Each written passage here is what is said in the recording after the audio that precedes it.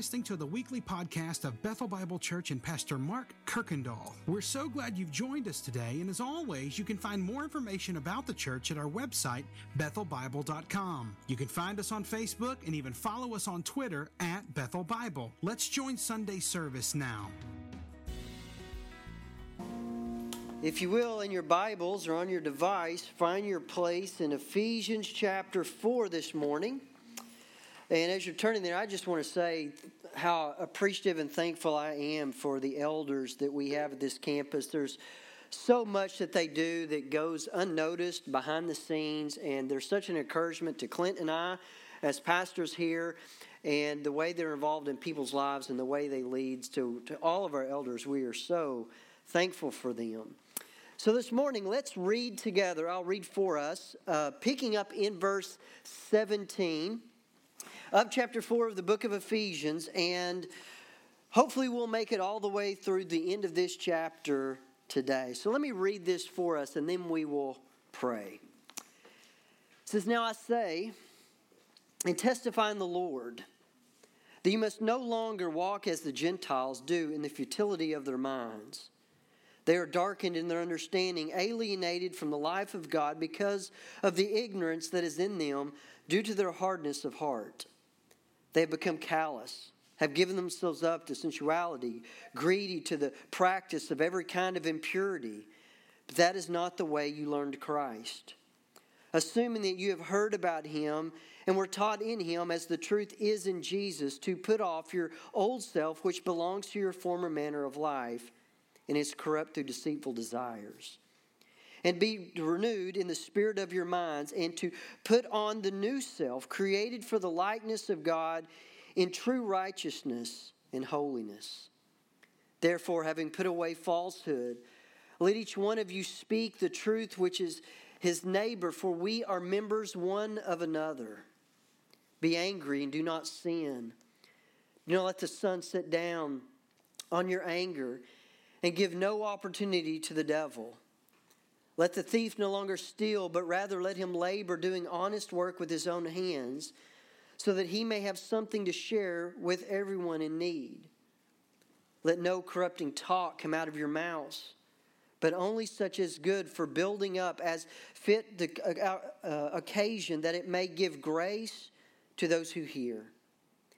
And do not grieve the Holy Spirit of God, by whom you were sealed for the day of redemption. Let all bitterness and wrath and anger and clamor and slander be put away from you, along with all malice. Be kind to one another, tender-hearted, forgiving one another as God in Christ forgave you." And this is the word of the Lord. Let His saints hear. Let's pray. Our Lord and God, your word is now before us. It is living and active, sharper than a double-edged sword, piercing to the division of joints and marrow, soul and spirit. We pray as your word is read and then preached, that your Holy Spirit would yield the sword of truth with great power and effect in our hearts, subduing and slaying sin and conforming us to the pattern and likeness of the Lord Jesus Christ, in whom we pray. Amen. So last week we began chapter 4, and it was all about this call of unity.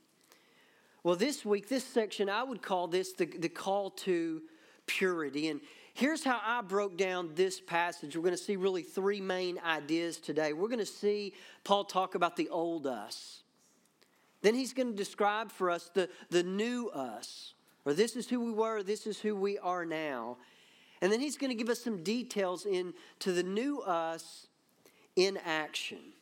So let's look back at verse 17 and see how Paul describes the old us. This is who they were. Begins in verse 17 again saying, "Now this I say." So these are Paul's words, but notice what he says. "And testify in the Lord." So Paul is saying these are just not my opinions. These are not just beliefs that I came up with. That these are Christ's ideas. These are his thoughts that Paul is speaking on behalf of Christ. That Paul is speaking on his behalf. He's kind of saying, don't shoot the messenger here. But he wants us to understand that these are the words Christ gave him for the Ephesians. And then he says that you may no longer walk as Gentiles do in the futility of your minds. Marlon, am I saying that right? Is that right? Futility? Okay, futility. I have a problem with words sometimes. Futility. But notice, he says, walk no longer as the Gentiles do. So in verse 1 of chapter 4, he said in the positive, walk in the manner worthy of your calling. To do this, and that calling, remember, is something that we all share, that we're all called to this idea of unity, of one now new humanity, and we're called to walk in that. But now he says, do not walk as the Gentiles do. Remember, there are Jews and Gentiles that are sitting in this church listening to this letter being read. So what does he mean? He's describing them before they were saved. The unsaved Gentiles. And he says they're walking in the futility of their minds. And so what is Paul referring to? Well, it's actually something that's used several times in Scripture. In fact, Romans 1. It tells us that although they knew God, they did not honor him as God or give thanks to him, but they became futile, he says, in their thinking. 7 chapters later, Paul again says, for creation, it is subjected to futility, not willing, but because of him who subjected it in hope. Peter uses it in chapter 2 of the second book. He said, for speaking loud boast of folly, or that word is a fool or futility, and they're using this same word. And so what does it mean? He's describing something with no aim, no purpose, no goal, that's meaningless. He says this is how they were walking in this no purpose, no aim, this meaningless mindset. But what is interesting to me when I read through this is notice what Paul, when he says, don't walk as the Gentiles do. And I expect him to now describe all the ways that they are walking. But Paul doesn't do that. Because notice in your Bibles it doesn't say, hey, don't walk and worship like they are doing in the temple of Artemis. He doesn't say that. Remember in our intro, we talked about how the Angora, and they would bring their unwanted children and leave them there. He doesn't say, don't do that. He doesn't say, don't follow the superstitions or the philosophies of the Gentiles. Notice how he says, don't walk. Do not walk in the futility of their minds. So before he ever talks about behavior, notice where Paul starts. Before he ever gets of what they're doing or not doing, he starts with their mind or their thinking. And so every week I always try to have this one idea that I could wrap all of this in. And this week I stole it. I stole it from a man named R.C. Sproul. This is what he said. If we do not have God in our minds, then we will not have God in our actions. They often said, physically you are what you eat, therefore spiritually you are what you think. But when I read this, I kind of feel sorry for these unbelieving Gentiles, that they're living lives of no purpose or no real purpose, no aim. They're absolutely meaningless lives. But then Paul describes this process that these Gentiles these unbelievers are caught up in. But as believers, this is something we need to also be aware of, because look at verse 18. He's going to mention several things that feed off of each other, that play into the other. Because notice he says, they are darkened in their understanding, alienated from the life of God because of the ignorance that is in them. Due to their hardness of heart, they have become callous and have given themselves up to sensuality, greed, to practice every kind of impurity. So notice he begins with this darkened in their understandings, that their minds had not yet received the revelation of who God is and what he has done.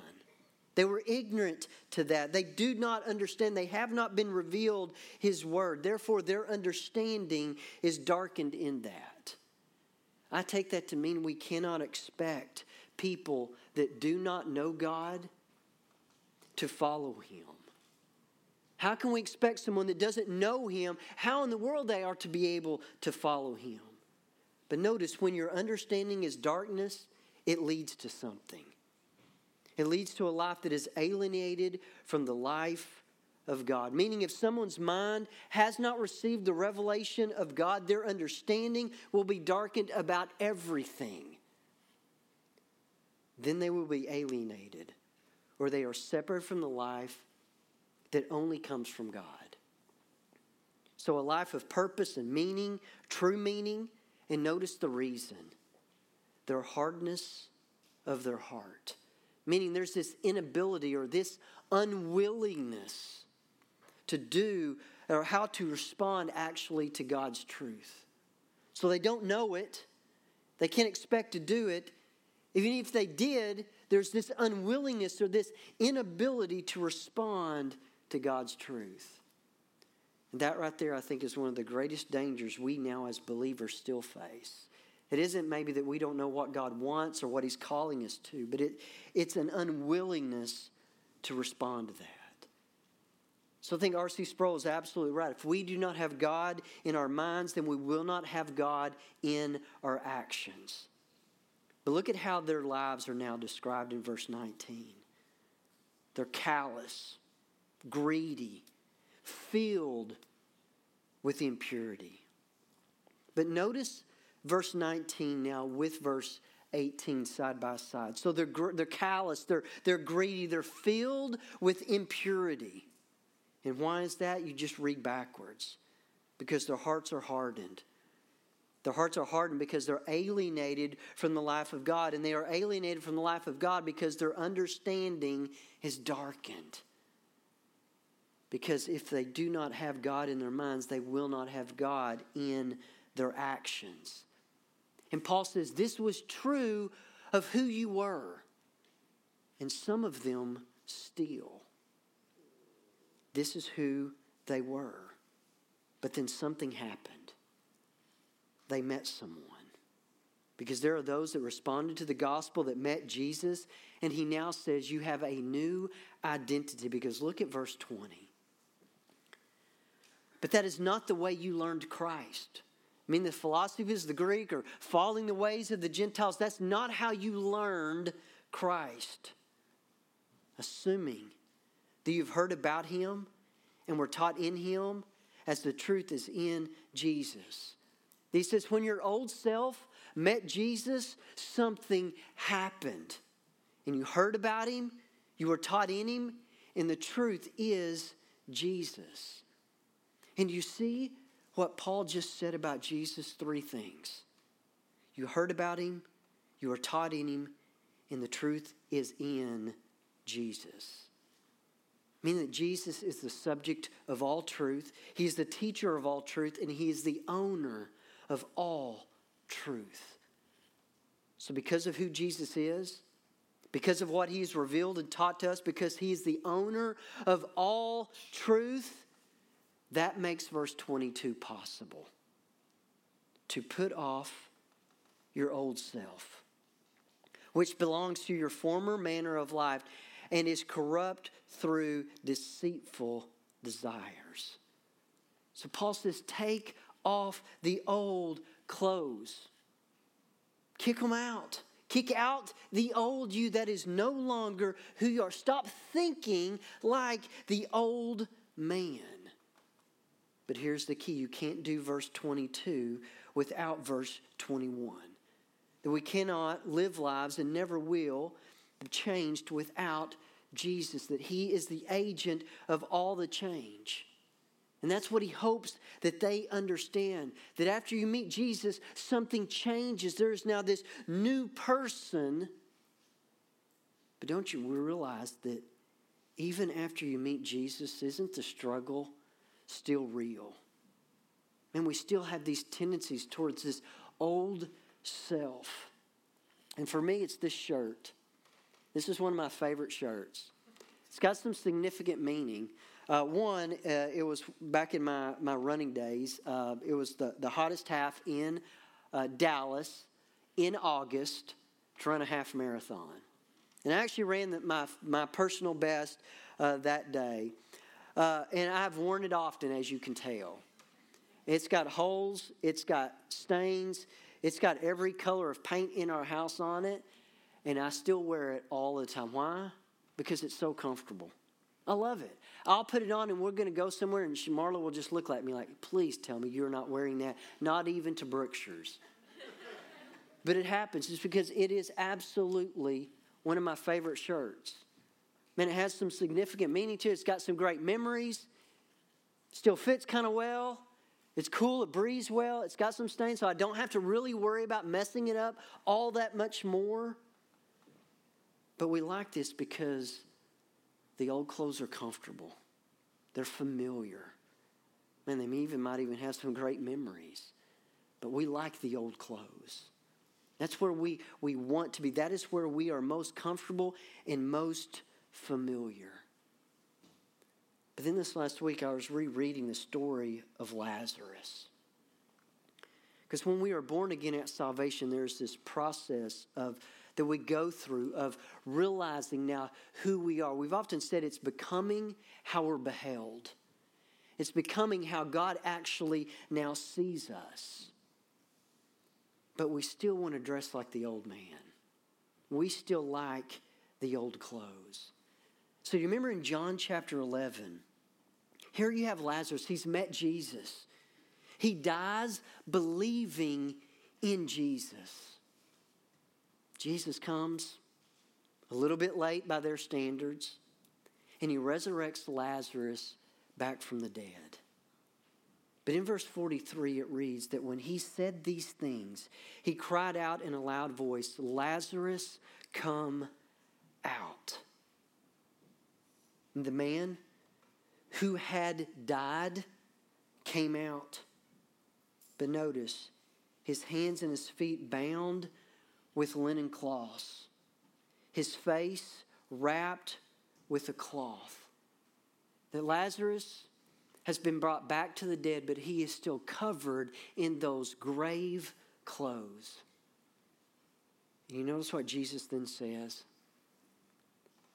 Unbind him and let him go. He's saying, Lazarus, get those grave clothes off of him. That is no longer who he is. The old man, he only knows futility, no purpose, meaningless, always leads to death. But even as believers, we still struggle with those old self, those old clothes. So notice how you put off the old self in verse 23. And be renewed in the spirit of your minds. And to put on the new self, created after the likeness of God in true righteousness and holiness. The way we put on the new clothes is by being renewed in the spirit of our minds. That's where it begins. Listen how Warren Wiersbe describes it. He says conversion is a crisis. And that's really what it is. It's where these two worlds are now colliding that leads to a process. That through Christ, once and for all, we have been given a new position in his new creation. But day by day, we must, by faith, appropriate what he has given us. Understand it more, appreciate it more. The Word of God renews the mind as we surrender our all to him. Meaning, if we do not have God in our minds, then we will not have him in our actions. So Paul then describes this new us in action. Look what this new life looks like. A person that has taken off the old, the grave clothes, and put on new ones. Verse 25, he says, therefore, having put away all falsehood, let each one of you speak the truth with his neighbor, for we are members one of another. The new us speaks truth. But notice the reason not to lie. It isn't so you won't really get in trouble. He says the reason you don't lie, the reason you speak truth is because we are members one of another, that we belong to each other, that our words affect other people, that lies that we think are protecting us, they're only hurting other people because lies tear down trust that has been built. And we can't be members one of another without trust. But then he uses anger in verse 26. Be angry, but do not sin. Do not let the sun go down on your anger and give no opportunity to the devil. So meaning you can be angry and not sin, but you can also be angry and sin. It's what we do with that anger that matters. But notice once again the reason not to sin in our anger. That it removes the opportunity for the devil. That he is just waiting for you and I to get angry. He's just waiting for the opportunity. And he can't wait for that moment to get here. You know the number 2 place I see this the most? Kids' sports. And that's where you see it. I mean, you see people and you watch their reputation or their witness be destroyed of people getting angry and sinning in the anger. But you know the number 1 place? It's in our homes. But then he uses stealing. Let the thief no longer steal, but rather let him labor, let him work, doing honest work with his own hands, so they may have something to share with anyone in need. So he says, don't take advantage of what others are doing. Don't take advantage of their hard work. Do not steal. But notice the reason not to steal: to work hard so that you can help others. It's weird to work hard so that we can be more generous. That we're not working hard to accumulate more and more for ourselves. We are working hard so that we can be more generous with other people, just like Calvin shared. Then in verse 29, another one. Let no corrupting talk come out of your mouths, but only such as good for building up as fits the occasion, that it may give grace to those who hear. Do we realize that our words are the most powerful resource that we have? That our words can be used for good or evil. And Paul says if you're about to say something that it isn't going to build someone else up, you chew those words up and swallow them. But notice the reason we are to be careful with our own words. Our words can actually give grace to others. That our words can either breathe life or death into a person. But then one last one, he says, do not grieve the Holy Spirit in verse 30. And do not grieve the Holy Spirit of God, by whom you are sealed for the day of redemption. So this word grieve, it means to cause pain or sorrow, or for them to be troubled. So do you have that moment in your life where you realize that you've caused pain or sorrow in someone's life that you loved? Do you remember that look of sorrow on their face, or remember that troubled sound in their voice? Let us not forget that the third person of the Trinity is actually a person that can be grieved, just like someone that you love.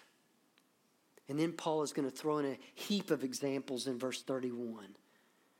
Let all bitterness and wrath and anger and clamor and slander be put away. That are the old clothes along with malice.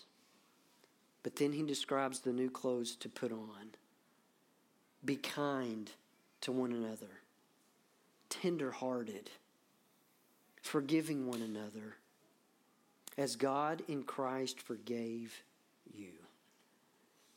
So this morning I will close by saying this. Hopefully, I hope you have met Jesus. I hope you've met the one that can take the old person and make him new and give them eternal life. But if you have, I know this struggle that we face is real, that we like the old clothes. Man, they are comfortable, they're familiar, but that is not the life that God wants for us. And if we want God in our actions, we have to have Him in our minds. And if we do not have Him in our minds, we will never have Him in our actions. The battle begins with what we are always focusing on, what we are setting our minds on. And Paul will talk about that a little bit later. So here's the encouragement. Here's the challenge.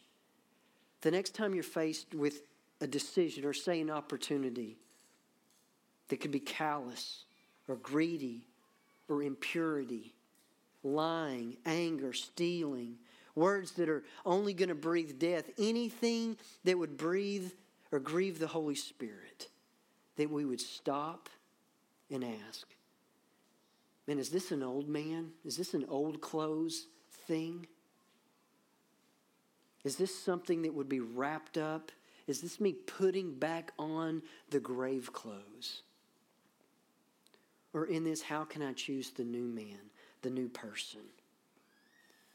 But then know this, church, that when you fail, and you will, that we will once again look back to Jesus as our only hope, knowing that our salvation, our security before God as His children is not based on our obedience, but only in the obedience of Christ. So I pray you'll take this with you this morning, that if we don't have God in our minds, then we will not have Him in our actions. Thanks again for listening to the podcast today. We hope that you were blessed and encouraged. And if you have any questions or comments, we want you to let us know. Simply send your thoughts to questions@bethelbible.com. Thanks for spending time with us, and be sure to join us next week on the Bethel Bible Podcast.